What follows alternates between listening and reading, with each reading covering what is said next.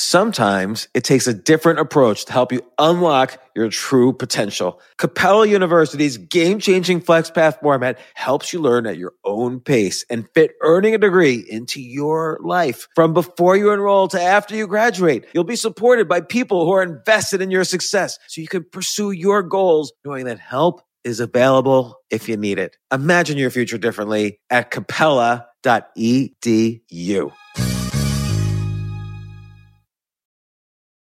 Welcome to the Canva guided meditation for stress at work. Impending deadline? Generate Canva presentations in seconds. So fast. Brainstorm got too big? Ooh. Summarize with AI in a click.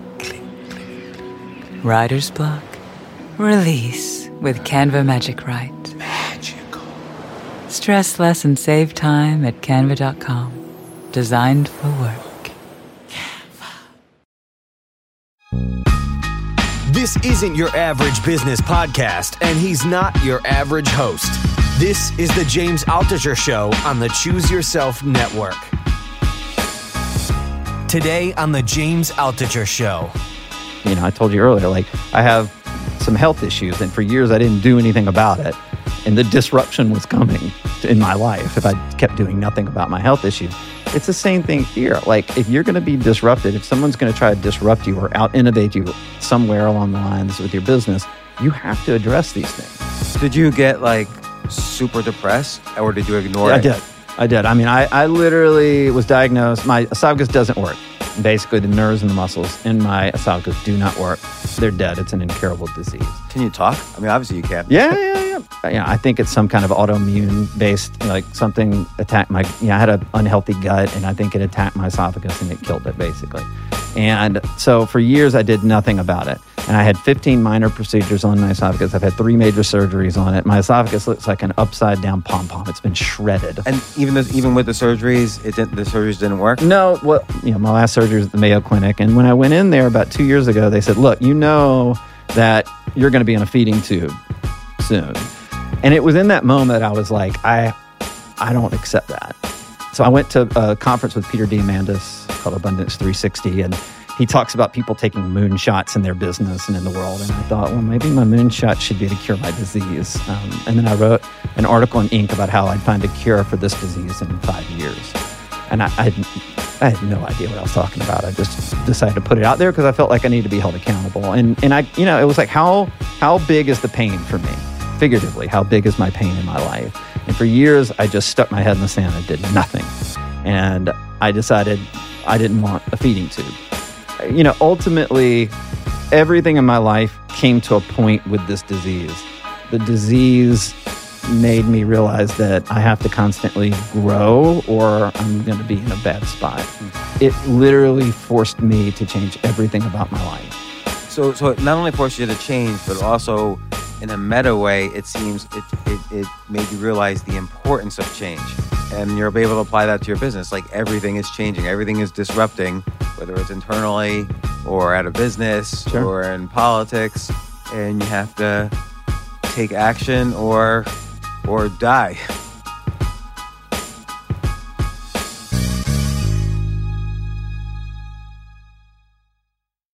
I've got on Phillip Stutts. You might not have heard the name, but you've definitely heard of some of the people he's worked with, and you're going to be fascinated by how he works with them. Phillip, welcome to the show. Oh. I'm not done with my intro yet, but welcome to the show. Thank you. I'm honored to be here. So Phillip, you basically, I'm gonna start off the intro this way, but it'll lead in other directions. First off, you wrote a book called Fire Them Now. I'll describe in a second what that is and what that's about. But you've basically elected, you've gotten presidents elected, you've gotten congressmen elected, senators, all sorts of political offices. You've almost been, or not almost, you've been on the forefront of defining what digital political campaigning is. And I think in today's day and age, if a candidate doesn't use digital campaigning and he's up against a candidate who is using digital campaigning, I think it's easy to say the one using digital campaigning, no matter what their issues, no matter what their background, no matter what their base was, the one using digital campaigning is going to win, and the one not using it is probably going to lose. Would you say that's roughly correct? 100% because of the ability to target your audience, or which in politics is voters. But it's kind of also a comparison is if a political candidate decides to run a negative ad against their opponent, and that opponent beats their chest and says, "I will refuse to run a negative ad against my opponent. I'm going to stay positive." As a ad maker, I start laughing because that guy's dead. I mean, that candidate's gone, right? And it's the same thing in the way that if candidates or businesses aren't using marketing in a very targeted, efficient manner. Right, and I think I would say most businesses don't realize this. Like you look at so many businesses, particularly the older ones, and there are businesses we've seen like Blockbuster that have just gone out of business by not using digital techniques.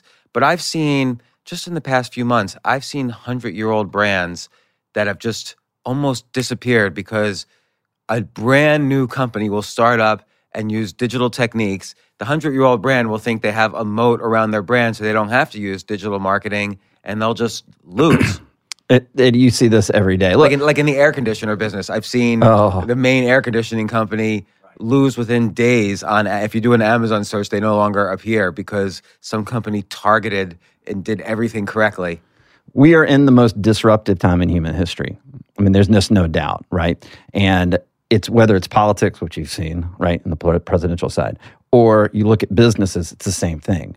And there are a lot of business owners or entrepreneurs that aren't understanding that, and that's a huge problem. For example, look, there's 3D printing is coming out, right? We all know it. It's 3D printing is a huge outlier, innovative effort. I live on the beach in Florida. They will be able to 3D print houses and frames of houses that will withstand Category 5 hurricanes and not blow away. So what happens to the builders that are building traditional ways? These building companies, construction companies? What happens when they're not the ones that are disrupting their own market? What happens to the insurance agencies when you don't have to get as much hurricane insurance anymore? Like I get charged thousands of dollars a year to live next to the beach. We look at automated cars, which are obviously coming any day now. And my 5-year-old will never drive, but it is not about them. It is really about the second and third order consequences. Like what's going to happen to governments that can't collect speeding tickets and parking tickets anymore because the cars it's the main source of revenue in many communities. What happens to lawyers that sue for traffic accidents? What happens to the car insurance companies? And then the one that's the craziest is what happens to people waiting on organ donor lists when they're 35,000. Yeah, you mentioned that in your book as like a third order consequence of So basically, I think the big problem with auto driving cars is it reminds me of the problem with the internet and credit cards. Everyone thought in the mid-90s, I'm not going to put my credit card on the internet, it'll get stolen. Even though they give their credit card in the deli on the corner to whoever at the cash register, they won't. But a few years later, everyone had given their credit card onto the internet. And by the way, that's a disrupted industry. Yeah, the credit card industry is going to be gone soon because of the Venmos of the world and companies like this. People don't want to hold a credit card. They can just hold up their phone. And I mean, it's just everything, have an immediate transaction that goes back and forth and not held. But the analogy I wanted to make was that people didn't trust that. And people right now, I feel there's still a feeling like, self-driving cars can just crash. There's no driver. So there's still a little fear that they're less safe. But the reality is it's probably an order of 10,000 times safer than humans driving cars, even now in the industry. That's 100%. And in 5 years, it'll be off the charts. My point is, like, we are in such a disruptive time. I wanted to focus in on marketing for businesses because there are so many businesses that are totally marketing ineffectively, and they've been steered in the wrong direction by other marketing agencies. And so I just kind of wanted to help people get unstuck in that. And that's sort of the premise behind the book. Yeah, and so the premise behind the book is you basically say the techniques you use to help candidates get elected weren't really being used by corporations from billion revenue corporations to startups, and that when your agency and you run 3 different companies, I always say things, Go Big and Win Big, and then the Phillip, Stutts companies. Yeah. And when you started bringing on corporate clients, you would drastically improve their business because political candidates, not only do they focus on results, but they have, and the results are getting more votes or raising more money, but they also have a deadline, which is election day. And companies that have for 150 years spent money on branding, it's sort of, you can't really measure it, so it's hard to see what the results are. There's no deadline. You bring up an example, which funny enough, Seth Godin brings up this example in his book, Purple Cow. You bring up an example of one corporate client you had, which bought a full-page ad in the Wall Street Journal. And I remember Seth Godin in Purple Cow, I believe it was Purple Cow, where he said this, is he would ask people to name him all the ads they remember from that morning's Wall Street Journal right after they read it, and nobody could remember a single ad. Like, is there any value at all in like advertising in the newspaper or on TV? Yeah, it depends on who your target market is, right? This company, they were a construction company building housing developments on the beach in Hawaii. And they ran ads in the Wall Street Journal vacation weekend edition, right? And they spent like $50,000 and they got one lead out of it. And he came to me and he's like, look, I'm kind of intrigued by what you do in politics. You think you can get a better return? Well, I was like, anybody can get a better return than that. But I was like, sure. He's like, well, look, I'm only going to give you $7,500.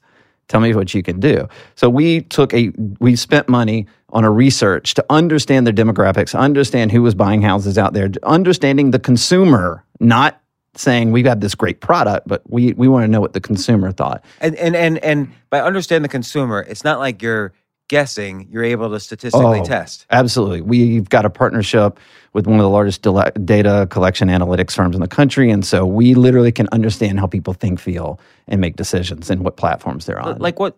This is almost on a tangent, but like everybody's talking about like the power of big data now, and how everybody is basically a collection of data that every marketing company knows. What sort of data do they have? Can I give you a great example? Yeah. A great example is we're working with I'm not going to tell you who it is, but it's a $20 million business. And they built their company to $20 million, and they ran the last 2 years for their marketing and their ads, they had stalled. They spent $1.6 million on their marketing over the last 2 years with no business growth. Their marketing had been all about discounts. And over the previous years, with the economy where it was, discounts sold. Discounts where do they built the advertise their business. discounts? On all platforms. So, but mostly on the digital mechanism. And we went in and did a full review and sort of audited their consumers, not their product, their consumers. And what we found was, as the economy got better, the mind shift of the consumer changed. They didn't want to be marketed to discounts. They wanted quality. They wanted to know a story. They wanted a story they could buy into. And so we came back to, and then we found out that they bundled these consumers of theirs, right? Bundled all their services, and whether it was cable TV or whatever it was, they had bundled services. So they looked at discounts through bundles because that's smart. That makes them feel smarter. So how did the data tell you that? Like, how did you figure that out? Well, we took all the data from their company and we overlaid it and produced millions and millions of. So since they were doing some sales online, you were able to see what type of engagement each customer had. Like, if somebody engaged with one of their products, was it a solo buyer just buying one product, or was it somebody who was trying to buy multiple products for the discount? Well, we get thousands of data points on that one person. Mm-hmm. And through that, we can understand, like, are they bundling their cable or are they bundling internet services, right? I see. So you look at like prior customers who had previously successfully been marketed to, but now they're not being successfully marketed to, and what's happened to that, maybe not that specific customer, but that profile of customer. Right. The data collection company says, well, this guy recently, or this family recently went from one-off telephone, one-off cable to bundling it all together. And he went from using this airline and that airline to getting a frequent flyer card at American Airlines. Totally. Data said that discounts felt cheap to them. 5 years ago, they liked discounts in their marketing, right? 50% off this, 25% off this. That worked. But the world changed, and they didn't know that their customers' behaviors had changed. So before we ever run any kind of marketing, I want to know what the consumer thinks, their customers think, the clients think. And through that, we were able to say that these people are making a lot more money now, and they want to be told they're smart. They want a high standard, right? They want to know their product is clean and green and all that. So that's what we did. So we changed that, and all of a sudden we've seen growth in the company now in their marketing. How did you change the marketing for the company? What did you do? Sure. Well, what I do is, listen, it goes back to what we do in politics. And take away the political cans. My business, my marketing agency in politics runs on three things: reputation, relationships, and referral. I've never run an ad in my marketing business ever and gotten client, and no client has ever signed up for me because they saw me on TV. Never. Okay, you said, I've heard you say this before as well. Like TV did not. I've done over 200 appearances on ESPN and MSNBC and CNN. And not one client has come through the door that way. I would say just to add to that a little, the only thing TV has done for me, and I remember one time my TV appearances slowed down. I was doing like 3 a week. And the financial crisis was happening, so it went down for a while to 0 a week. And I got scared, like, are people going to forget that I used to be that guy they would see every week on CNBC? And then I realized very quickly, even 6 months later, people come up to me and say, oh, I just saw you on CNBC, even though I hadn't been on in 6 months. Right. It's like, you only have to go on a few times, and you have the credibility. You're the guy telling TV calls for expertise. True. So, I mean, there's a good part of it. There's a status element. But you probably don't need to do 200. You need to do like 4. Right, totally. And then you just use that forever. But my point is that our business was built on those 3 R's, right? Relationships, reputation, referral. And when I go into every company and I say, before we go in and start running, you know how many businesses come to me and say, we need Facebook ads? That's a tactic. I don't deal in tactics. I deal in strategy, right? And then we'll come in and we'll understand and try to build out a reputation and relationship aspect for their marketing. And that's in the way we message all their ads. That's in the way they're out in the community. So I'll go in and I'll put together a plan that has nothing to do with any money being spent by the company. It's just how do you train your employees if they're going to go into homes? How do they communicate differently? We treat it like a political campaign? So like in this right? case, and so it's not just paid marketing. We do an overhaul of the way they message, the way they communicate, the way they build relationships, their referral programs. We come in there and we treat it in a way like we do a political campaign, which is fun. I mean, it's a lot of fun. So like, when you go in and you teach them how to message, like let's say they've been messaging, oh, we're the biggest discounter for this. Right. You now give them a story like, oh, we're the highest quality because here's our testimonials and here, if these are your objections, that's okay. We could bundle and you get your discount that way. And so are you using almost like Robert Cialdini's influence techniques, but with a story and constructing a story. But by the way, that's what the consumer wants. In politics, we go out and poll, right? You've heard of polling and all that. Yeah. People think it's the polling in politics is all about like who's in the lead and who's winning the race and who's losing the race and all this.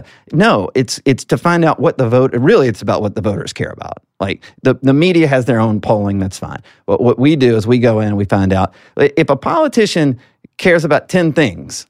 And then we go in and poll the district or the state or whatever, the country, and we find out that 7 of those things the voters don't want to talk about, but 3 of them they like a lot. Then we're going to focus on those 3 because that's where they're in alignment. And so have you ever seen a case that was egregious where the voters wanted to talk about these 10 things and the politician would basically change his views so he could match with the voters? Just because he I refuse. I've always, that's sort of been my standard. I always take the way the politician, whatever they believe in, and then we try to find alignment.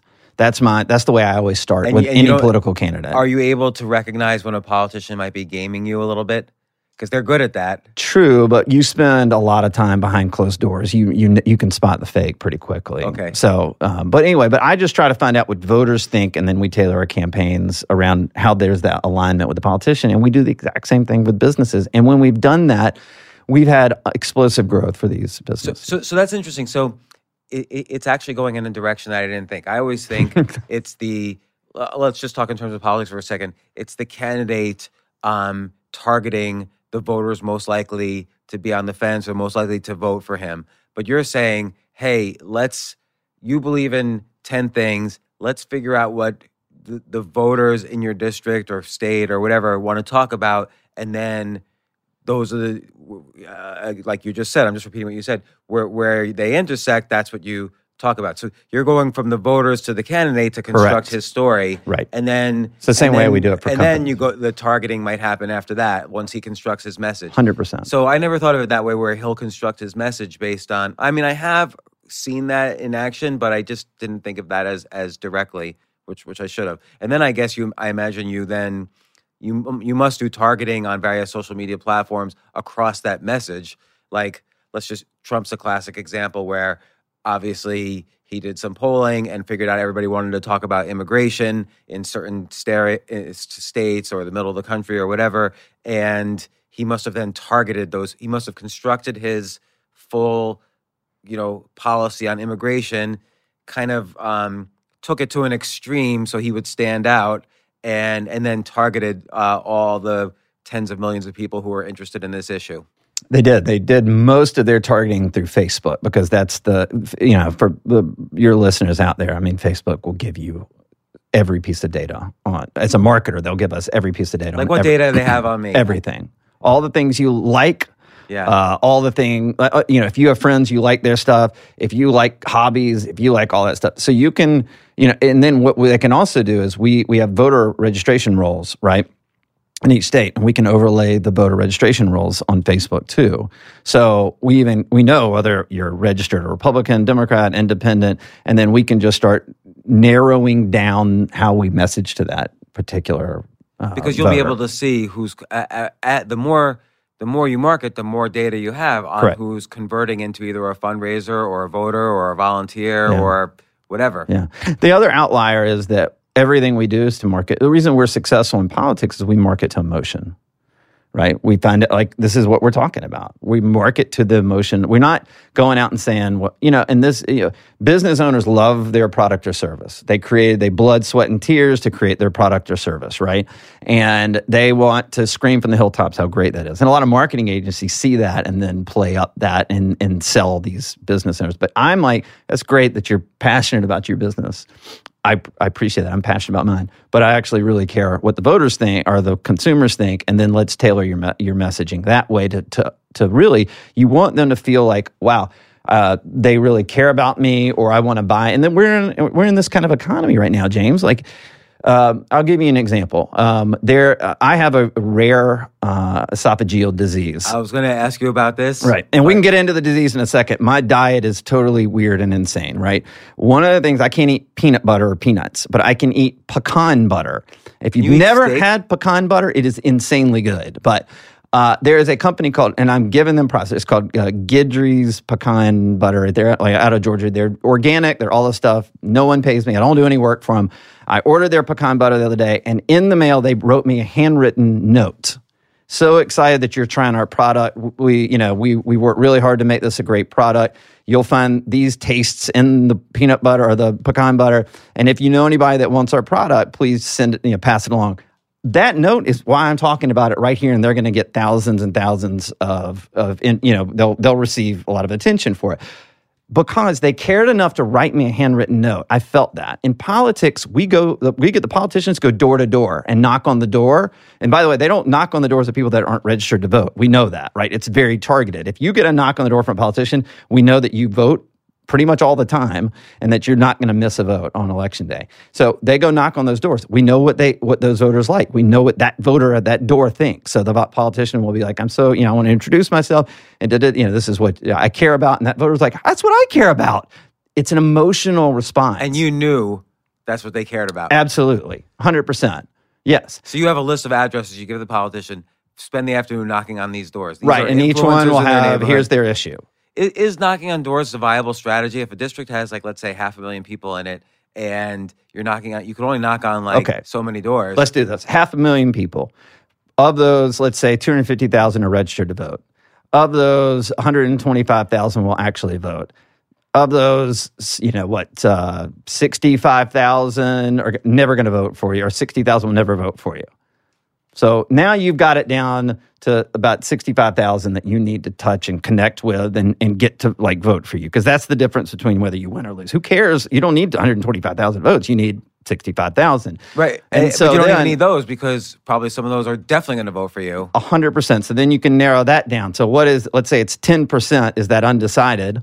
That's 6,500 doors. Do that in 3 weeks. I guess it reminds me of one time I was in a public speaking contest, and there was 13 of us, and there was only 120 people in the audience, and the audience would vote on who was the best public speaker. And I was asking for advice from someone, what are some strategies to win? And their point of view, they came up with a crazy strategy, but it wasn't bad. It was just a weird strategy. They just said, give $1 to everyone in the audience, or just give $1 to a few people, because the winner is only going to win by 1 or 2 votes, because it's 120 people divided among 13 candidates. And so there's law of reciprocity. If you just give $1 to a few people, that's probably the only edge you need. We say in politics, like, ultimately what we're trying to do is put enough nuggets in people's heads for them to pull the lever on election day, right? So it's just like $1 there, one ad here, one door knock here, one phone call from a volunteer here, maybe a handshake at a parade, right? If you've got enough of those over time, it's a psychological effect that person will end up voting for you if they're undecided voter. One thing you talk about in the book that was so fascinating that Steve and I went back and forth on this. So Steve's the producer of the podcast, because we're always trying to, obviously get guests for the podcast. And, most people say yes. Some people say no. Some people who we really like and admire a lot say no.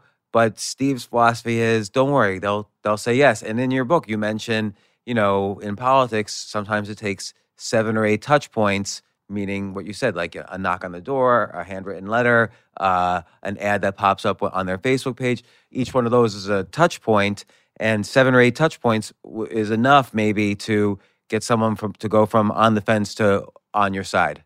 Yep. And in business, darts in a dartboard, right? You're trying to hit the dart. You're trying to throw as many darts in the bullseye. Do you think that 7 or 8 is a magic number? I think you said maybe another number for business, like 17 or 18. Yeah. So I get this statistic from Tony Robbins, but he always touts it.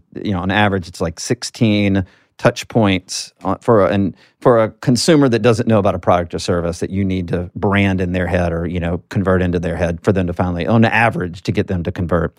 And in politics, there's been a lot of studies from the Brookings Institute to Yale that it's about 7 or 8 because we market to emotion. That is our fundamental thought process when we start. I have a question then. Is it, so there's that cliche that, and cliches are usually true, all news is good news. So you take someone like a candidate like Trump, where there was a lot of bad news about him throughout the campaign cycle, but does that count as a touch point? Yeah, it depends. For him, it probably does. For most everybody else, it does. He's just such an outlier. I mean, honestly, the guy is complete outlier. And, I've said this a million times. I just think ultimately for him, he's always known any press is good press. Like that's you've been in New York for a long time. That's how he thinks. And that mentality combined with the fact that voters have felt lied to by their presidents, whether that was Bush 1 with, no new taxes, whether that was Clinton say he was going to build a bridge to the 21st century, and, then he worked against Republicans. Republicans worked against him, I know. And then Bush 2 said, I'm a uniter, not a divider. And then after about a month in office, he did nothing with Democrats again. And then, Obama said he's going to part the seas and bring no one's, black or white, the red, white, and blue. And then after about a month in office, he went, this is hard. Screw that. I'm going all straight into my base. And then the voters just said, we just want the Molotov cocktail thrown and we want to blow up everything. And then he came in at the perfect time and he was the perfect vessel to blow up everything. And you're seeing this. Like there's carnage everywhere on both sides. It seems like he did what you said just now, which is he pulled and figured out digitally what everybody cared about that aligned with him or not. I don't know. We don't know. And then he just hammered those issues over and over and over again. But then it seemed like he did a couple other techniques, which was, let's say really outlandish things so it gets in the news. So it stands me out over the other 18 primary candidates. So it gets in the news, and those are almost touch points. He got like all this free advertising, like whether he builds a bridge or not, saying he was going to build, whether he builds a wall or not, saying he was going to build a wall was so uniquely different from everyone else's approach to immigration that it was in the news. And that's like almost a touch point for his base, even if many people hated him for it or thought it was absurdist. And the other thing that he seemed to do was his his what you can call his visual game was very good. So calling someone, Tiny Marco or Cricket Hillary, like labeling everybody with a visual image that was sort of, slightly monstrous. Low energy Jeb. That nickname brought down Jeb Bush's candidacy. Jeb Bush raised $110 million, and all of it was gone after Low Energy Jeb came out. So it was almost like the polling told him what to say. He translated that to a visual game and an absurdist game. Right. And then he targeted back to his base. I actually don't think he did the polling at all. I know he didn't. No, he just went off his instincts. I mean, that's what's crazy about the whole thing. But all the things you're talking about is tactical. In his brain, he connected on a much deeper subconscious level with people that felt lied to. And being outlandish made the voters that voted for him. By the way, there was in Wisconsin, Michigan, and Pennsylvania, 33% of the people that voted had voted for Obama twice in those states. Think about that. That never happens. A third of the voters in those three critical states that won in the presidency had voted for Obama twice. And the reason is they felt... You're saying it never happens that someone who voted for a Democrat twice in a row... Well, it happened with Reagan. Reagan got a lot of those Reagan Democrats you heard. Yeah. But not to that extent, not that high. And the fact is he tapped into their subconscious. He just instinctually kind of gets that. He's been doing it for so long. But in the sense of saying, these people are liars. And yeah, I'm a liar, but I'm going to tell you I'm a liar. I mean, you know I'm a liar. You know what you got with him. All these other politicians, you would say, well, they're saying one thing, but maybe they do something else. Let's stop to take a quick break. We'll be right back.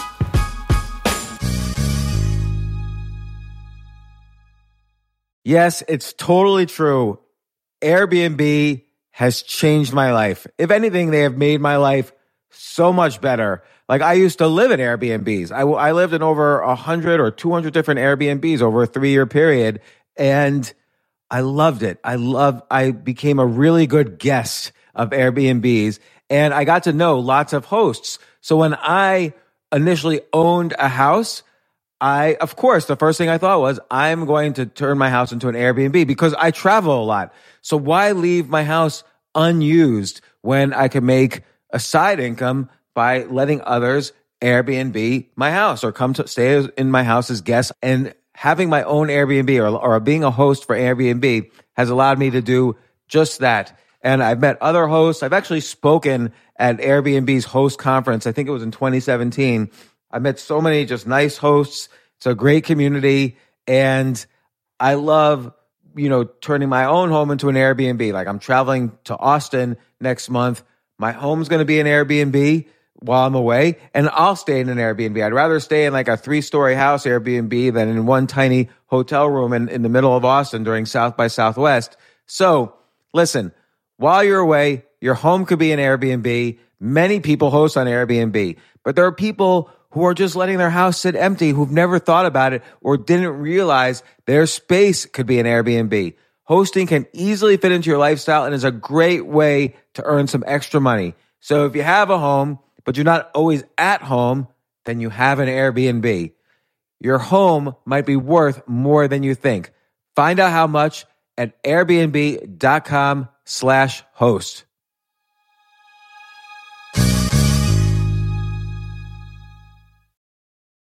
Daylight savings time is starting up again. Okay, podcast is over. That's all you needed to know. But why do we have daylight savings time? Answer: to give us more daylight from March through November. By setting your clocks forward, it may feel like there are more hours in the day when we initially start daylight savings. But if you're hiring, it doesn't necessarily help you find qualified candidates for your roles any sooner. There's only one way to do that: ZipRecruiter. And right now you can try it for free at ZipRecruiter.com/James. ZipRecruiter works around the clock to find qualified candidates for you. Once you post your job on ZipRecruiter, they send it to 100 plus job sites so you reach more of the right people. This is such a brilliant idea for a business, and ZipRecruiter did it. So ZipRecruiter's smart technology also quickly scans thousands of resumes to identify people whose skills and experience match your job. I've used ZipRecruiter, particularly as a potential employee, and I still, to this day, get messages every day. James Altucher, would you like to apply to be VP of entertainment at NBC or whatever. So there's just nonstop emails. Like I got 5 or 6 emails today because a year ago I signed up for ZipRecruiter. So spring forward with a new hiring partner, ZipRecruiter, and find top talent sooner. See why 4 out of 5 employers who post on ZipRecruiter get a quality candidate within the first day. Just go to this exclusive web address to try ZipRecruiter for free. ZipRecruiter.com/James. Once again, that's ZipRecruiter.com/James. ZipRecruiter, the smartest way to hire.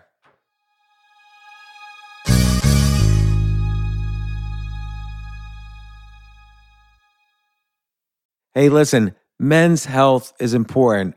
Men act all cocky and like they don't need anything. But the reality is, as you get older, there's some things you need. And it often feels like we're too busy to take care of our health problems. Like, I'd rather do anything than go to the doctor or the dentist or the pharmacy or whatever. But now you don't have to waste your time if you use Hims. Hims, H-I-M-S, Hims is changing men's healthcare by providing simple and convenient access to science-backed treatments for erectile dysfunction, hair loss, weight loss, and more. The entire process is 100% online, so you get a new routine of improving your overall health faster. Jay, you listening to all this? Yes, I definitely gonna use Hims from now on. Not that you need it. You're young and healthy. James, I'm 35. You're getting there. You might need it. Who knows? But if prescribed, your medication ships directly to you for free and in discreet packaging. No insurance is needed. You can manage your plan on the Hims app, track progress, and learn more about your conditions and how to treat them from leading medical experts. Start your free online visit today at hims.com/James. Could you imagine that? There's a whole section just with my name on it. hims.com/James. That's how much I am representative of the kind of person who needs Hims. That's HIMS.com/James for your personalized treatment options. HIMS.com/James. Prescriptions require an online consultation with a healthcare provider who will determine if appropriate. Restrictions apply. See HIMS.com/James for details and important safety information. Subscription required. Price varies based on product and subscription plan.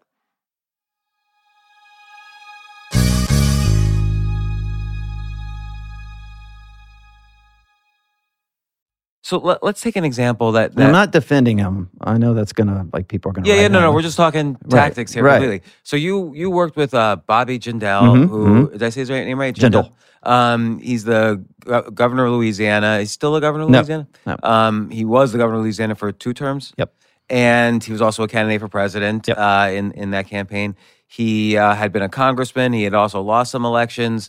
But the odd thing about him is that he's Indian American and very young. He was like in his 30s when he was governor, or young 30s. And he was the governor of Louisiana, which, I don't want to kind of, just throw them in a bucket. But as a southern state, it's kind of unusual for any of these deep South states to elect a non-white governor. And so what did you do? What were some of the kind of steps you did to kind of overcome his hurdles? Being too young, having already failed in a race, right. Being non-white, and so on. So Louisiana had this massive brain drain going out. They were having many more people leaving the state when he ran for governor that were coming in. There wasn't really, if you can think about it, other than oil, there's really not an industry in the state of Louisiana. There's fishing and stuff like that. I think of tourism in New Orleans, but maybe that's not so big. Sure, there is, but I'm saying you don't think of the banking industry there. Yeah. You don't think of, and so they were having this huge brain drain, and the Iraq War was going on. So it is what it is. I know Bobby, he's a friend of mine and all that stuff, but he was a foreign, a brown-skinned candidate running in the deep South. And he was 31 when I was running his campaign. Think about that. That's crazy, right? And why did you sign up for him? I met with him and was sold within 2 minutes. Like, what did he do to sell you? He's the smartest guy I've ever been around. He graduated high school at 16, went to Brown at 16, was a Rhodes Scholar at 20.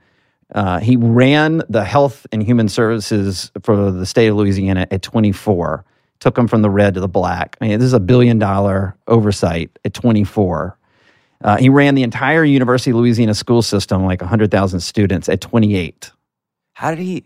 I would think, how does someone get promoted to that? Like, how does someone? He's the smartest person in the room every time he walks in the room. And I would think a lot of older people would be, hey, it's my turn first. Sure. Like, and would be jealous of him and not like him. He must have had some charisma. He does. And the other part of it is, like, he's determined. What would you say are like the basic elements of his charisma that you noticed immediately?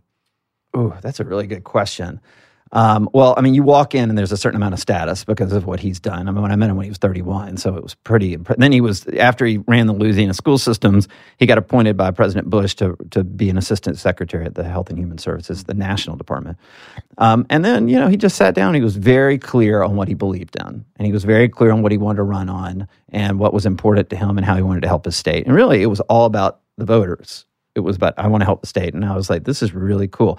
The other thing was, I felt like, as a Southerner, I'm from Alabama, the opportunity to go work for a minority candidate in the Republican Party was something at that point in time could be very historic and Right, he could very have been amazing. president. And He still could be. Sure. And I think, he was before Obama, so I thought this was going to be the first minority president ever elected. And I was mesmerized, but I really did. I cared about him. I care about him still, but he's just a really good guy. But so there was this huge brain drain in Louisiana, and that was the number one issue on all the polls. Well, the thing is, Bobby literally is the fastest talker that has ever walked this earth. Like his mouth cannot ever catch up with his brain. And when we went out and polled, we found that the voters thought he was really smart. They really didn't care about his age. For the most part, the race thing wasn't coming into play. But what they said was that bothered them was that every time they saw him on TV, they couldn't understand him because he was talking so fast. Now, Bobby does not have any kind of accent. He's a Southern accent. He was born in Louisiana, so he talks with a Southern accent, but they couldn't understand him because he was going so fast. And so we were like, how can we turn that into positive? Because you can't change the way he talks, right? And so the first ad that we put out, first TV ad, and this is basically the emergence of digital, so it really wasn't in play. But it was the first ad came out, and it's the first thing he said was, "People say I talk too fast, but we got a lot of problems in Louisiana, and we need to get to fix them right now." And that neutralized that one thing, and it turned a negative into a positive. He shot up in the polls, and he ended up winning the primary just because of the way we positioned one negative, in the beginning, and we addressed it. We didn't hide. We didn't put our head in the sand and say, let's just hope people don't, notice that he talks fast. Like, they knew it. Like, you can't ignore it. And so we decided to try to turn it around. And that's what happened. And just that one twist. So when you went out and polled again, what did people say about smart? He's smart guy. That's the guy that's going to fix. Because you neutralized their complaint. He'll fix the things in the state. Even the people who are race was an issue for them said, yeah, race is an issue, but that guy's going to fix things. So I'm okay with him. And so at that time, what year was this? 2003. 2003. So you weren't marketing digitally, obviously. You were making TV ads, newspaper ads. Do people pay attention to TV ads? Well, they still do. Mm-hmm. You know why? Voters are old. I mean, people that vote are not young. And so old people still watch TV. Yeah, so tell me if this is true. Like one time in 2014, I'll tell you, I was thinking of running for Congress, and I asked a digital marketer for advice, and he said to me, only for the primary, only campaign in senior citizen homes because primaries are always won by the senior citizen vote. There's an element of truth to that, yeah. Uh-huh. But most of the voters, I'm to look at the likely voters, the people that turn out, especially in like an election like in 2018, where you're going to have less turnout because it's not a presidential year. It's older voters. So like if you were helping someone right now, what would you would still do the same kind of polling? What concerns you? What are your interests? That sort of thing. How would you then target? And then you would construct the message, help the candidate construct the message, and then how would you go back and target the right voters? We absolutely know what platforms they consume. So we will figure out what platforms they consume, and then we'll advertise them to them on those platforms. That could be TV, it could be mail. Actually, what's actually effective, radio is still effective. Really? Yes. Even in corporate sphere. Terrestrial radio? Yep. It is.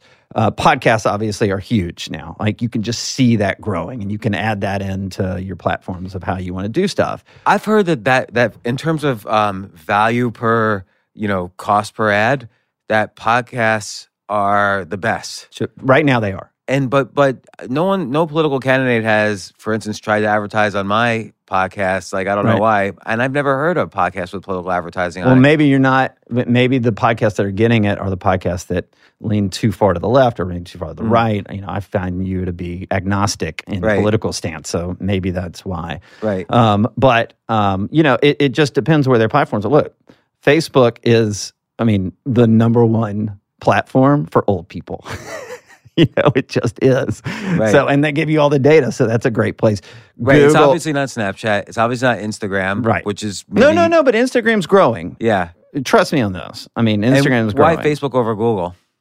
Well, I would tell you Google's the other one. It's Google and it's YouTube, right? Mm-hmm. So, but YouTube usually is anybody under 50 that is a habitual voter, and we'll go into those platforms. And then we'll find out. The data will tell us, and then we'll go there. So you'll build up a profile. Let's say in the imaginary congressional district we imagined before, there might be 6,500 people that you've identified being on the fence. Do you target them specifically, or do you target people who look like them on Facebook? Or you do. There are lookalikes that you can build out, but we know that, we can take the voter file. The voter file is if you register to vote in New York, the state of New York gives us that file for free, or sometimes you have to pay for it, but it's available for anybody. Mm-hmm. And I can look up your name and find out not who you voted for, but what party you're affiliated with, how many times you voted. Do you vote in primaries, or do you just vote in general elections? You can see if I voted in the Democrat or Republican. Absolutely. Oh, well, it depends. Every state's different. Some, have specific primaries. So and if you're registered to vote, you can only vote in that specific primary. So that's how we would know. But yeah, we know your voting history. We know your age. We know your sex, obviously. We know if you have children in the household. The voter file will tell us all this, right? And then we'll take it with our partnerships and with the consumer data companies, and we'll overlay all that. And then we'll take that same file and we'll overlay it on Facebook. So our ads on Facebook, if you're not registered to vote, or if I'm running an ad that is for, let's say we're running a primary, so there's even less voters who are going to vote in the primary, then I'm only voting the primary voters. I'm only running ads on the primary voters. That's it. Nobody else. And the primary voters, can you identify who's on the fence and who's not? Or who's likely to be on the fence? Well, you can, but yes, you can. Through another mechanism of data collection. So are there companies that, let's say, analyze the Twitter fire hose of data to see, is this guy leaning alt-left, alt-right? Is he confused? Can you get per now you have the list of voters, can you kind of get per voter where they stand on certain issues from how they're tweeting and stuff? Twitter is useless. Mm-hmm. It's just from a data collection standpoint, they've run their model completely poorly. The greatest thing about Twitter is that's where people consume their news. So what we try to do is try to get into a news story that then feeds into Twitter. But advertising on Twitter does nothing. The only thing you advertise on Twitter for in politics, and I'd say most businesses as well, is that you hope the reporters that cover your industry or your campaign will see that article or that promotion or whatever you're doing, and then they'll recognize you and you'll get a certain amount of status from it. But there's very little conversion to be done on Twitter. So Facebook and Google right now, and maybe Instagram and YouTube. Facebook, Instagram, Google, YouTube are the primary. And politics are the top four. I have noticed just my involvement in the direct response business. Facebook and Google are the two most powerful in direct response marketing too, where you're advertising a product and you want to convert someone right there to being a customer. So, but for branding, what about for branding? Let's say somebody hires your company and says, "Look, we spend $500 million a year on branding. We don't know what it's doing. Last time we switched branding, our sales went up 5%, so it seemed like it was good, but we don't know what to do right now." What do you suggest to them? Again, I would take a step back and say, let's figure out ways that the customer or consumer or client, whatever it is, they'll feel like you're resonating with them. Like if you are seen by the customer, client, whatever it is, as a commodity, you're replaceable. So how do you build, whether it's branding or conversion in your advertising, how are you building that they feel like they feel like a part of you? So I'll give you a great example. And I do talk about this in the book too, but like Tony Hsieh at Zappos built $1 billion company that sold to Amazon. Oh, this was a great example in your book, by the way. On his whole premise of the company is not to sell shoes. It's not to sell shoes. It is to build a personal relationship with their customers. That's it. Everything is built on there. I've gone out there, I've visited, I've toured, I've done all that stuff. I've studied it. They have a call center, right, at Zappos. And it has the typical call centers in this country have 100%, 150% turnover rate of employees. He has a 9% turnover rate. Why? Because everything they do is the strategy of build a relationship with the customer. They tell those call center operators, don't sell shoes. Don't get off the phone in 2 minutes or less. They didn't farm out their call centers overseas. It's not automated. No. The first thing that operator does is try to get to know that person. What happens? They have a 75% repurchase rates through their call centers. What if you have like 1 million customers though? Like, how do you have such a high? Well, that's one mechanism is the call center. Most people are coming through online habits, and what do? They ship you your shoes. If you don't like them, they'll pay for everything. They take care of you. People feel like they're being taken care of at Zappos. My wife obviously orders from Zappos all the time, and I'm like, well, why don't you just go buy your shoes somewhere else? Oh, no, they care about me. How can she tell? Because everything is made easier, and we are in a convenience society, or convenience economy. And if you go on there, like the culture that Tony has created there, right, within their employees, it's got to start from within as a company. So that's what we try to do. If you want to go brand, good. I want to know what your company does. I want to know what the culture is. Do people feel it from inside? Because if they don't feel it inside, it's going to be really hard to try to sell it outside, right? And that's the most important thing is how do you make that customer feel like they're not a commodity? And so in the branding, we had a beer company, and we went out and they wanted to promote their beer in a market they were going into. And so we went on Snapchat and we said, if people snapped them drinking this beer at this particular bar, they got that beer for free, right? That is branding. You can say it's converting, and sure, there's a small amount of it's converting. But what that does is that millennial or that Gen Z or whoever it is at that bar taking a picture and snapping it now spreads everywhere.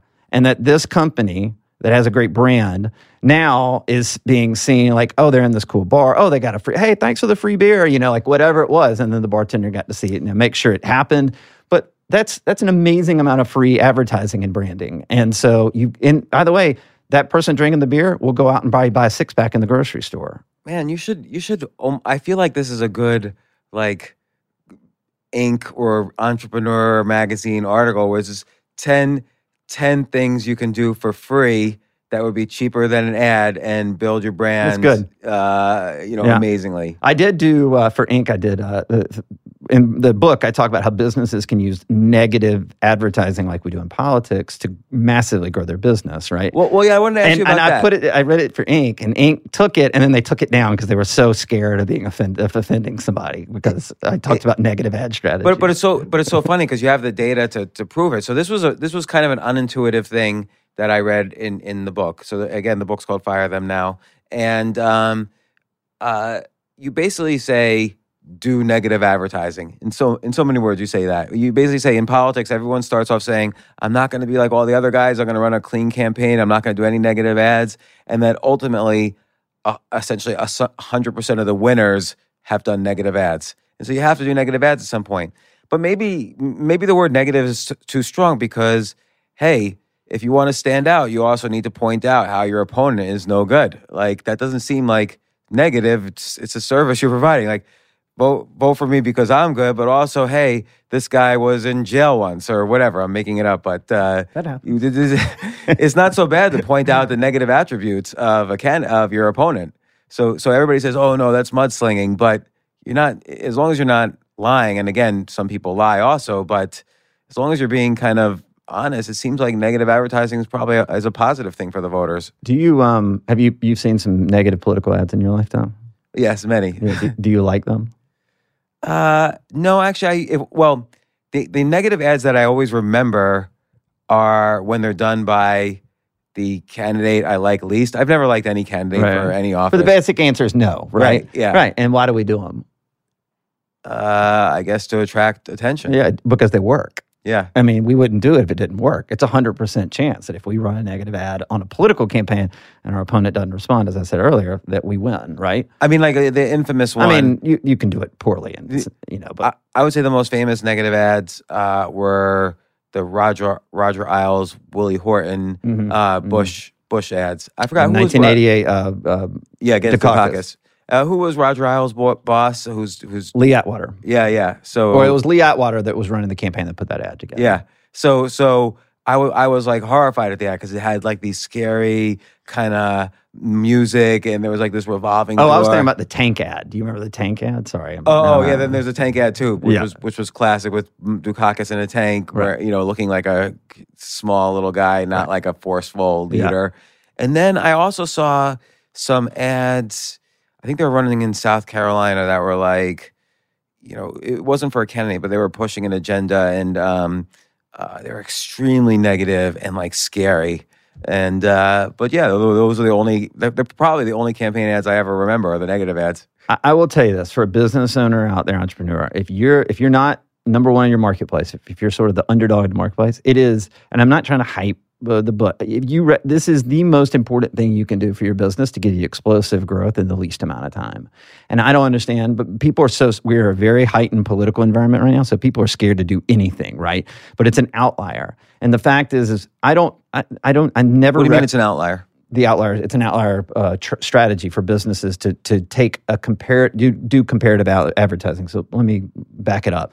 I'm not talking about that businesses should run a political negative ad and club somebody over the head, right? That's not what I'm talking about. I'm talking about taking the principle of it and then using it in your business to run advertisements in a comparative way against your competition. So classic is and you mentioned this in your book, the Pepsi Challenge was. I don't know if you mentioned this in your book actually. I also just read Mike Ovitz's recent book where he mentions it, because he worked with both Pepsi and Coke. So Pepsi did the Pepsi Challenge. They were number 2, and they came within like 2 percentage points of beating Coke until Coke like took action. Well, what happened? Well, actually, if you take a Pepsi ended up dominating the young market, which was what everybody was going after. Uh-huh. And then Coke, after all these ads run against Coke about how regular consumers were choosing Pepsi over Coke, what they responded with? New Coke.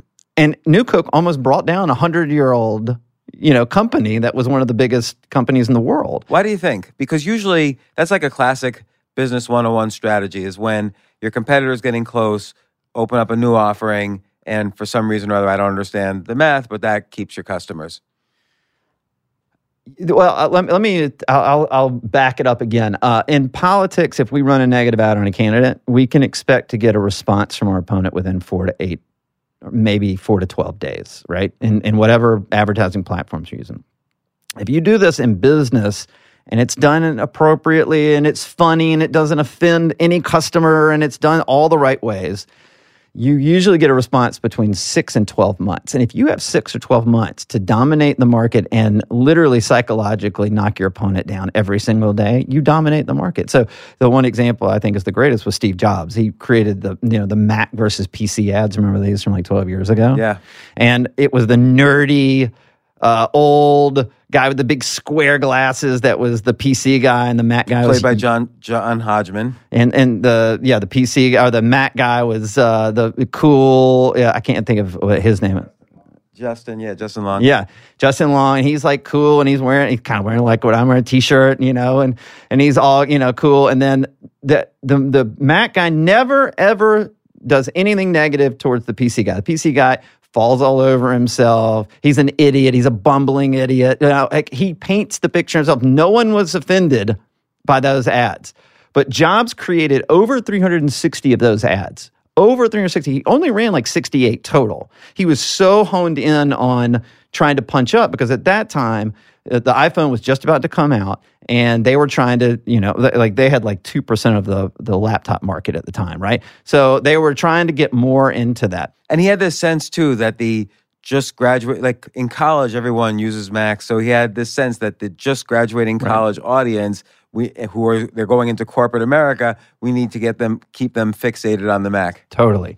So that ad concept came out about the exact same time the iPhone came out, and those two things coming together blew up that company in a way that had not been seen. Well, you could think that they're similar to the 1984 ad, which he only ran once, right. But and he never specifically specifies a company that he's attacking. He's sort of attacking a culture of and it's a cognitive bias, like this choice ambiguity bias. There's Apple and there's everyone else, and everyone else is authoritarian 1984, or everyone else is nerdy John Hodgman, right? And we're kind of the young, hip, revolutionary, creatives, and so on. And it's happening today. Look, Wendy's is doing this to the fast food industry. What are they doing?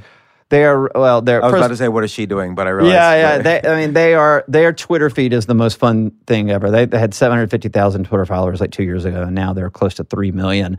They are just savaging McDonald's on a daily basis. They're going, like somebody tweeted at them the other day, are you worried about IHOB, International House of Burgers, right? Because it's not IHOP anymore, right? Oh, is that what it's called now? IHOP? Oh, they changed the name. They changed it back, right? Oh, did they? I don't know. I don't know. Steve?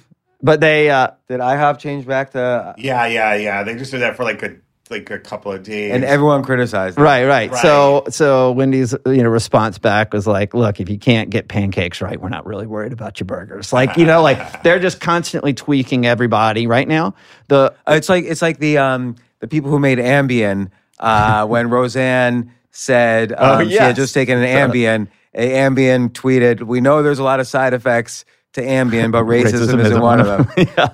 Right. But responding is important. But here's the thing. Wendy's is going after all these people. No one's offended. Everybody's laughing, and it's building their brand huge. They built their brand huge on this one concept.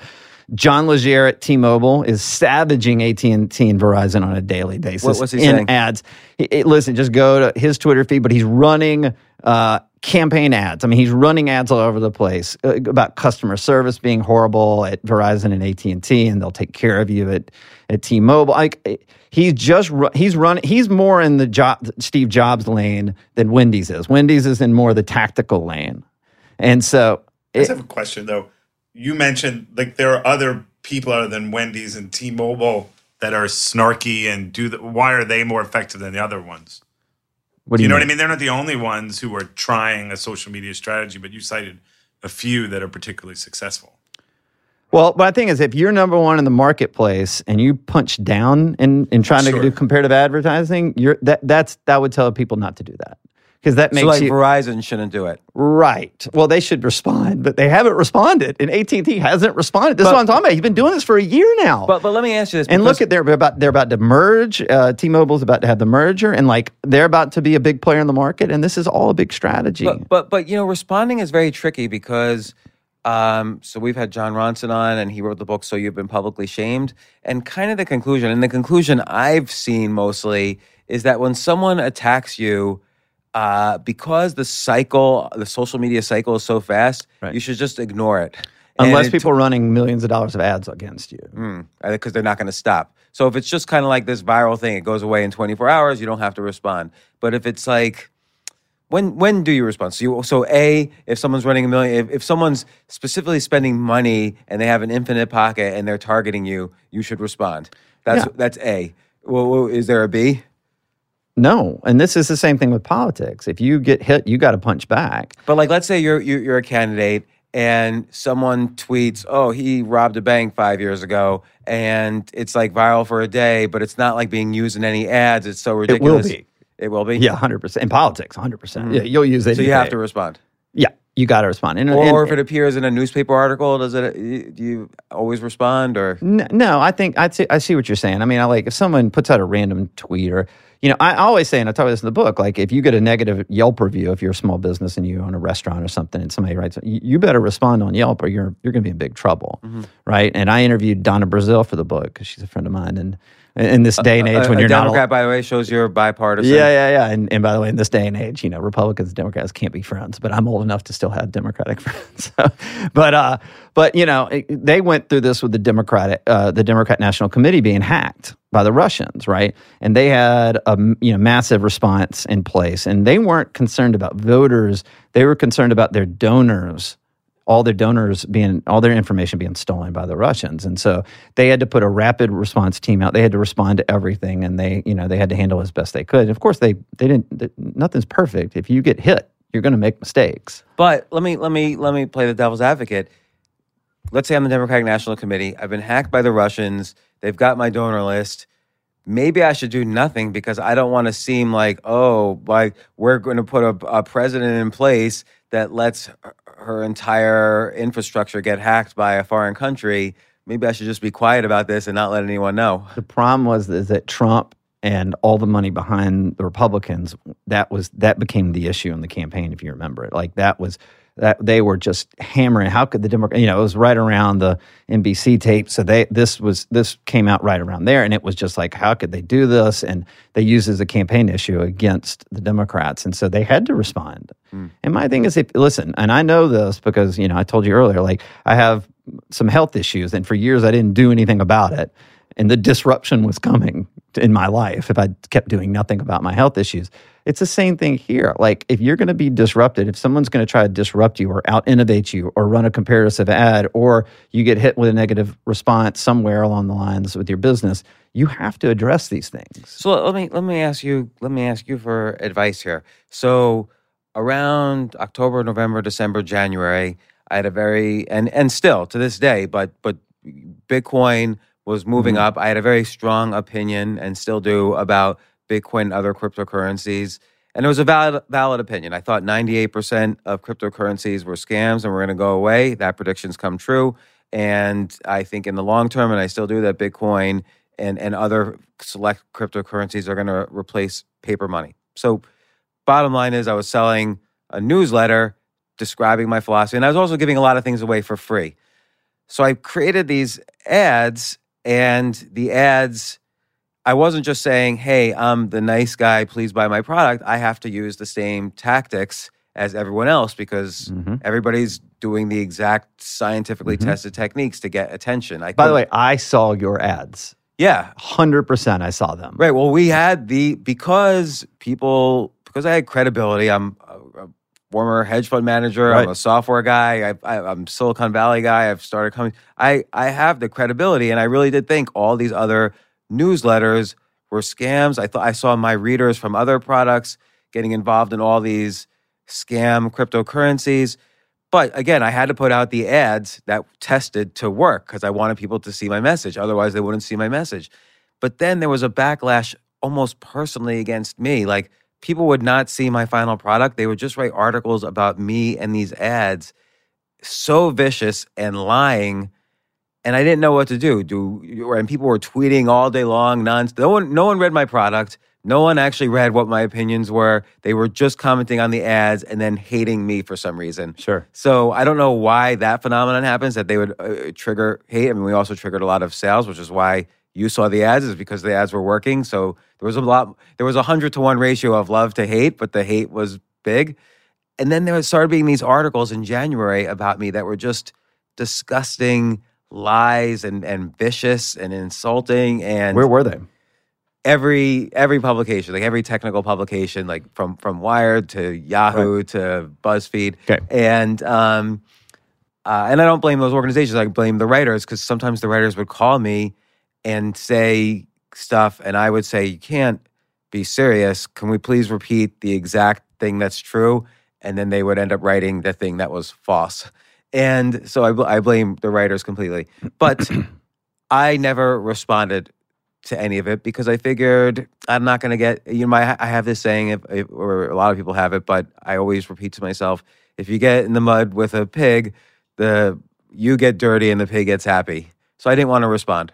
But we're living in a day and age where you have to respond. Like, you just have to, because there's a trail now, like a e-trail, right?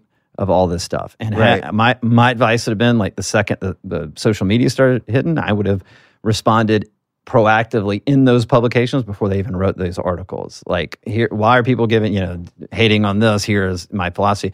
And then those articles, maybe one of them gets written instead of 10. Right. Like, you're not. I see. So the fact that I didn't put up resistance kind of, and those articles were getting page views, sort of gave free rein to everyone who wanted page views for their publication. And they knew I was just going to not say anything. Well, I don't know if they knew you weren't going to say anything. It's just people are just wired this way. Like, Yeah. I don't care. It's politics, it's business, it's everything. People are just wired to go nuts over everything. And so I think you have to have a reasoned response, and you need to be very proactive very quickly on that kind of stuff. But like Justine Sacco, you remember that example where she was flying to Africa. She was the head of PR for IACI. Yeah. She made just a stupid joke, but it was racist or perceived as racist. I don't know if there's a difference. And by the time she landed in Africa, her tweet had become viral. Millions of people had seen it. There were articles everywhere. John Ronson wrote a book about it. She got fired from her job. And in John Ronson's book, she says, the best thing I could have done was just completely ignore it instead of respond to it. I don't know. Maybe her response sucked. That could be. Yeah. I mean, you can have still a negative consequence if your response sucks. I tend to disagree with that philosophy. That's so interesting. So like if you were her specifically, what would you have done? Well, I would have held a press conference in that airport. I mean, of course, you don't. I mean, hindsight's 20/20. So please, know that now that I've had years to see this story, but probably would have found a friendly reporter and done one story initially where I would have some. There could have been some sympathetic view to my whatever decision she did or whatever. Yeah, and then I would have come back and I would have run I would have let that story go until the cycle ended, and then I would have put a real plan together to hit everything you could hit, apologize everywhere you could apologize. So I'll give you, Mark Cuban is going through some, the Me Too stuff within the Dallas Maverick. He didn't do it, but I think there's some of his employees had maybe sexually harassed. They just wrote like a $10 million check to women's organizations, things like that. But he came out initially when it came out in the late winter and was just immediately on top of it and out there doing interviews and saying, this isn't going to stand. This is like, I don't believe this. And if this happened, I'll take care of it. And he could have not responded, but then Me Too would have crushed him, but he responded and he did it in an empathetic way that people found, okay, I believe him.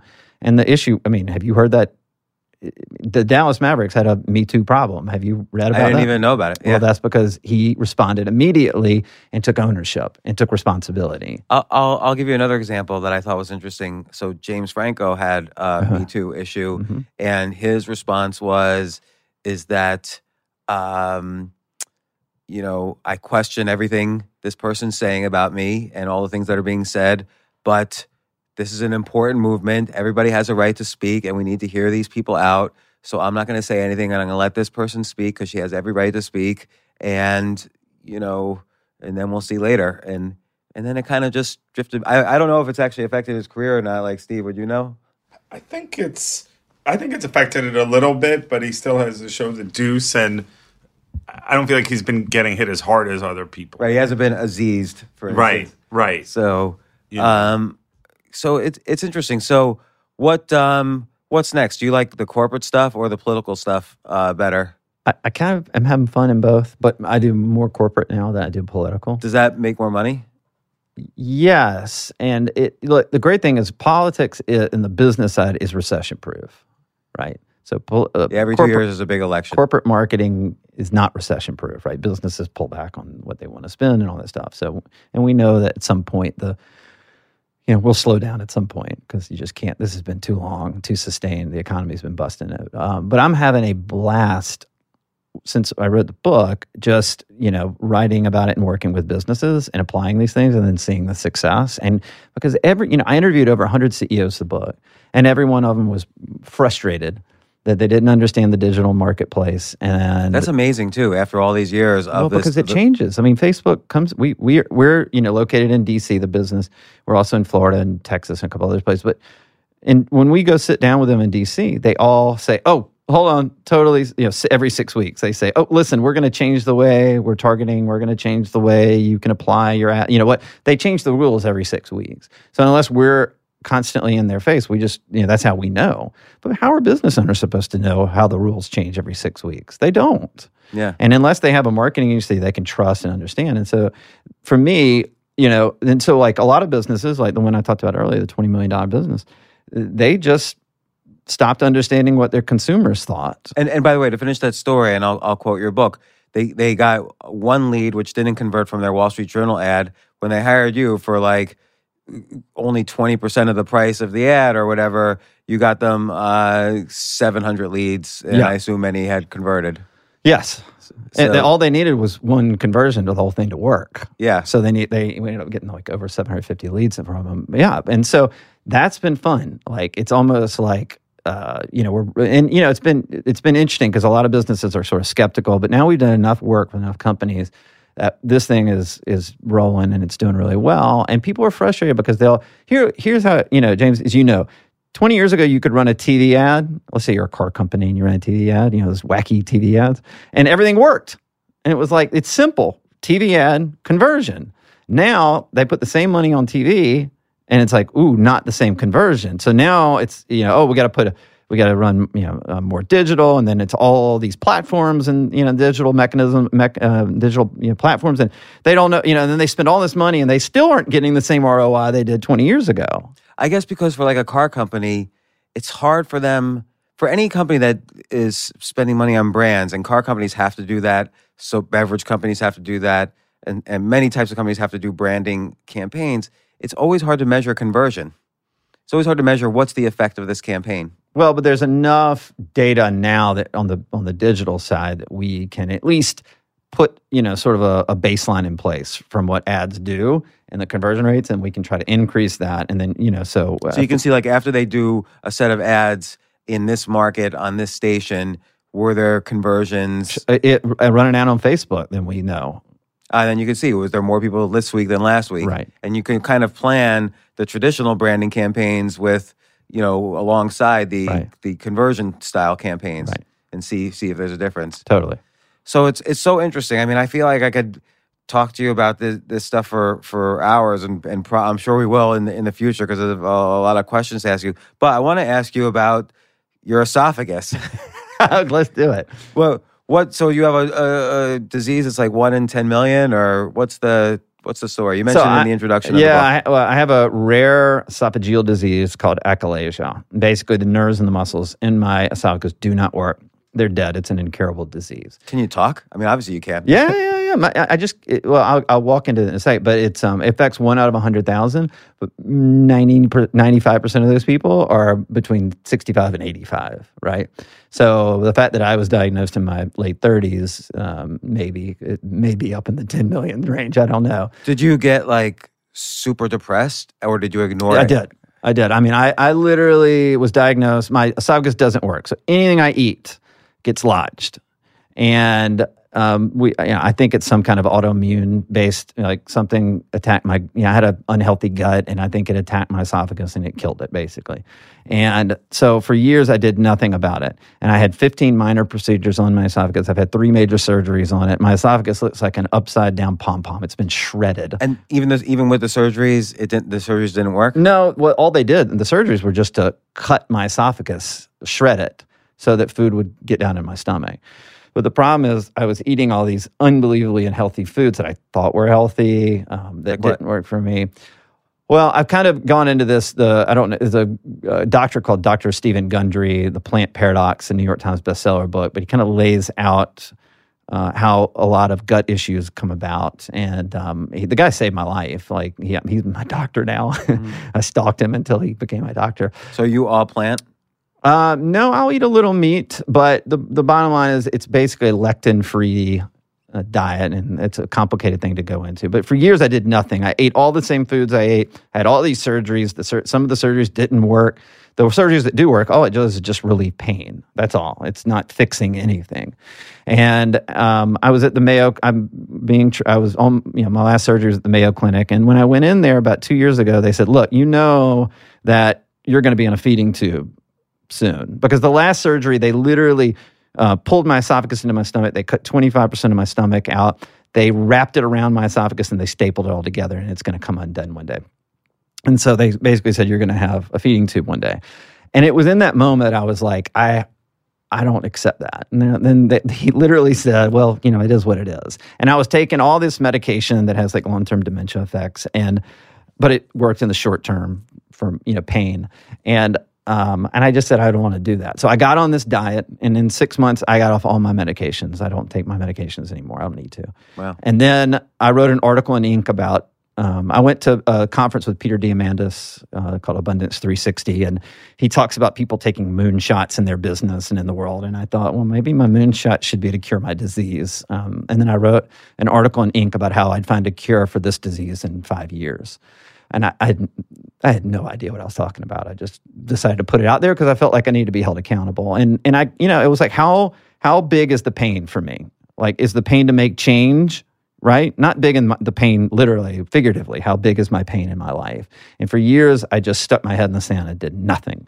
And I decided I didn't want a feeding tube. Why do you think you did nothing? Is that because you thought if you didn't think about it, it would get better? Was it sort of magical thinking? I felt like I didn't want to deal with it. And the second part was that I was being treated at the Mayo Clinic. So I figured if they told me to take medicine, I should take medicine. If they told me I was going to have a feeding tube, maybe I was going to have a feeding tube. Until it was just enough. Well, it's a long story, but yesterday I got an email from Johns Hopkins. I've been working with them since the article came out, and we just got FDA approval. We got the internal review board at Hopkins approval, and we will start a clinical trial, a one-man first ever clinical trial sometime in the next few months, where they'll insert stem cells into my esophagus to try to regenerate the nerves and the muscles. And given that you've had these surgeries that have cut out part of your stomach and have stretched the esophagus down, could it fix it even past the point, even though you've had this manipulation inside? Yeah, it's probably worked against me that I've had all the surgeries. Had I had an esophagus that didn't have any surgeries on it, I'd probably have a better chance, a higher rate of success, or a higher chance. And so what do? They stem cells, I guess you can inject them anywhere and they sort of fit the patterns of those cells and they regrow. I don't know. Mm-hmm. I mean, I know. I mean, what they're going to do is they're going to take a culture calf muscle, take the stem cells out of my calf muscle, grow them, and then start doing small, insertions into my esophagus to see if that regenerates the muscles and the nerves. And, ultimately, everything in my life came to a point with this disease. One of the things that I really like about you, James, is it's like you're vulnerable. And the fact is that I was probably a really crappy husband 5 years ago. I had a little girl, and the first year of her life, I was a really crappy dad. And my business was doing well, but I was kind of just in that state of a business where it was just doing what it was doing, and I wasn't innovating. And my health was going downhill, and it was a depressive time. The disease changed my life for the better. The disease made me realize that I have to constantly grow, or I'm going to be in a bad spot. Mm-hmm. And so not only is my health, we'll see what happens with the clinical trial, but my wife and I are amazing. I love being a dad. And all of these things happened because of the disease. And so if you took me back to 2012 and said, you don't have to have this disease anymore, I would take the disease every single time, 100% of the time, because it literally forced me to change everything about my life. And So it not only forced you to change, but also in a meta way, it seems it made you realize the importance of change.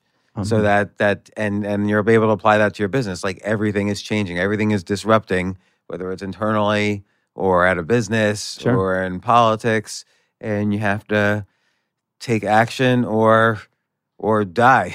Right. And I modeled poor behavior from my past, and I treated my staff at my company poorly, and then they called me out. I'm the owner of the company, and they called me out.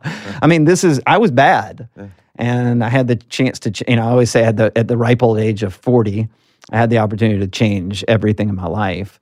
And I don't think that would have happened had I not been diagnosed with the disease. And so I have a very rich and fulfilled life. And if the worst thing that happens to me is that eventually all these things don't work on the health side and I have a feeding tube, okay, that's fine. I mean, I'm okay. I have the love of my family. And you know this, right? Marriage is hard. If you're not innovating in your marriage, it's going to be tough. And I have to think about that. I have to carve out time every week to think and plan my marriage so that my wife isn't always like, like if I have to think about how I light her up or, I think so about like this these week, things. what will you do to kind of, change or improve the marriage or Sure. take action on the marriage? I am taking my little girl to an Alabama football game, her first one ever. My wife's going to come. I bought tickets. We're going to go on the field before the game, and we're going to get pictures with the cheerleaders, and we've got good seats, and we're going to watch the game. We're just going to be a great family together. And, I don't know if I thought like that in the past. Like, and what did you do last week? What did I do? Or 2 weeks ago, whatever. Yeah, we're planning dates and planning fun things. I think my wife and I, did a date where we walked from our house on the beach to our favorite restaurant, and then we, set up and watched the ocean. I mean, just stupid things. Like it could be small That's things, important. it could be big things. Like we're going to go down to Palm Beach in about 2 weeks, and we're planning that trip together. And I'm just constantly trying to think ahead. It's not about like sending flowers, I mean, like that's nice, but it's, like it's what kind of flowers. By the way, it's the same thing I think of like with customers and businesses, right? So like, my wife likes a certain kind of flower. It's, and so I have to think about how do they get, and like I try to be thoughtful in what I'm doing I think with this everything in my life. And I think this is important that it doesn't need to escalate. Like each thing you do with your wife or a customer doesn't need to be better than the last time. It just needs to be different and thoughtful. And the other thing, and I admire this about people that do this, I'm a hypocrite. I go talk on Fox News and ESPN and CNN, all that stuff, and I don't watch the news. I don't watch the news. Oh, good for you. I hate the news. And so I give my presents to my family when I'm home. I put my phone down. I go ride bikes with my little girl. We'll have dinner. We'll talk. We'll look at each other in the eye. And I know that sounds corny, but I'm telling you, if you want to have success in relationships, that is so damn important. And I didn't do that. I'm ADD like crazy, right? So if 30 things weren't going on at once, it was hard for me. And I've had to learn to like take a deep breath. I do, TM now, and I'm trained in TM and all that stuff. But all that stuff's helped me be more present to the people in my life that I care about and that are important to me. Well, Phillip Stutts, author of Fire Them Now, which the 7 lies digital marketers sell, but and the truth about political strategies that help businesses win. Such a great book because I think the idea that it's so, you have to be so results-oriented in politics, and businesses often lose track of that or don't know how to do that. One thing I'd like you to do is take a look at my business, and I'm thinking now there's probably 10 things you could see in my own business that would probably help it digitally. Yeah, and I'll offer it even to your listeners. If you're a business owner and you're sort of like, I don't know, like, am I doing all the right things? Could I do things better? And I'll do this with you, but we'll audit your business. It's phillipstutts.com/audit. And Stutts is Stutts, and Phillip is Phillip. The books Fire Them Now. And basically my guys, my company, will go in, we'll take a look at everything in your digital footprint on your marketing, and then we will produce a written report that tells you what you're doing right and what you can improve. And usually we see if people implement the things we recommend, they see about a 25 to 50% improvement in their marketing.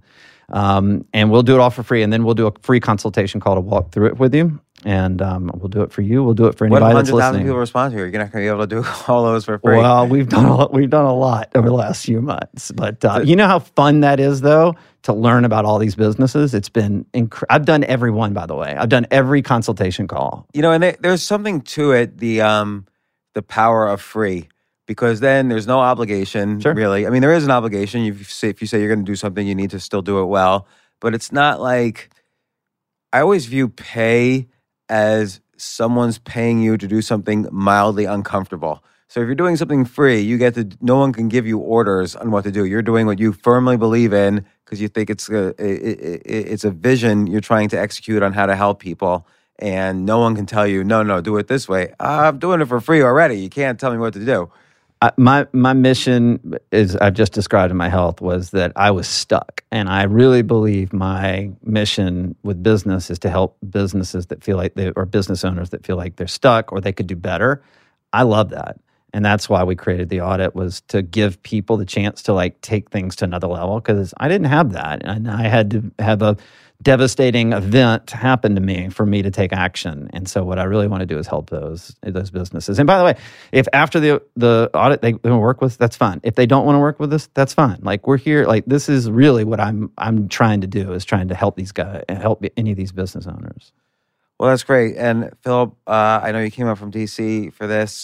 Thanks so much for coming on the podcast. I hope you'll come on the podcast again sometime soon. Maybe, the 2018 election is coming up in a few months. You want to come back on after that, and we could talk about the results, analyze some of the digital campaigns that happened, and see who the winners and losers were. That'd be a lot of fun. Excellent. Well, thanks once again, Phillip, and everybody, I'm going to take you up on your offer. I'm first in line, so I'm going to take you up on that. Appreciate it.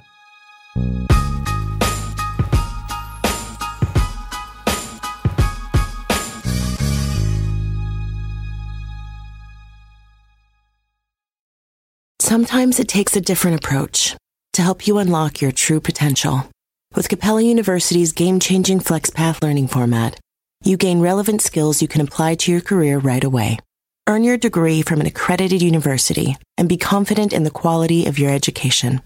Imagine your future differently at capella.edu.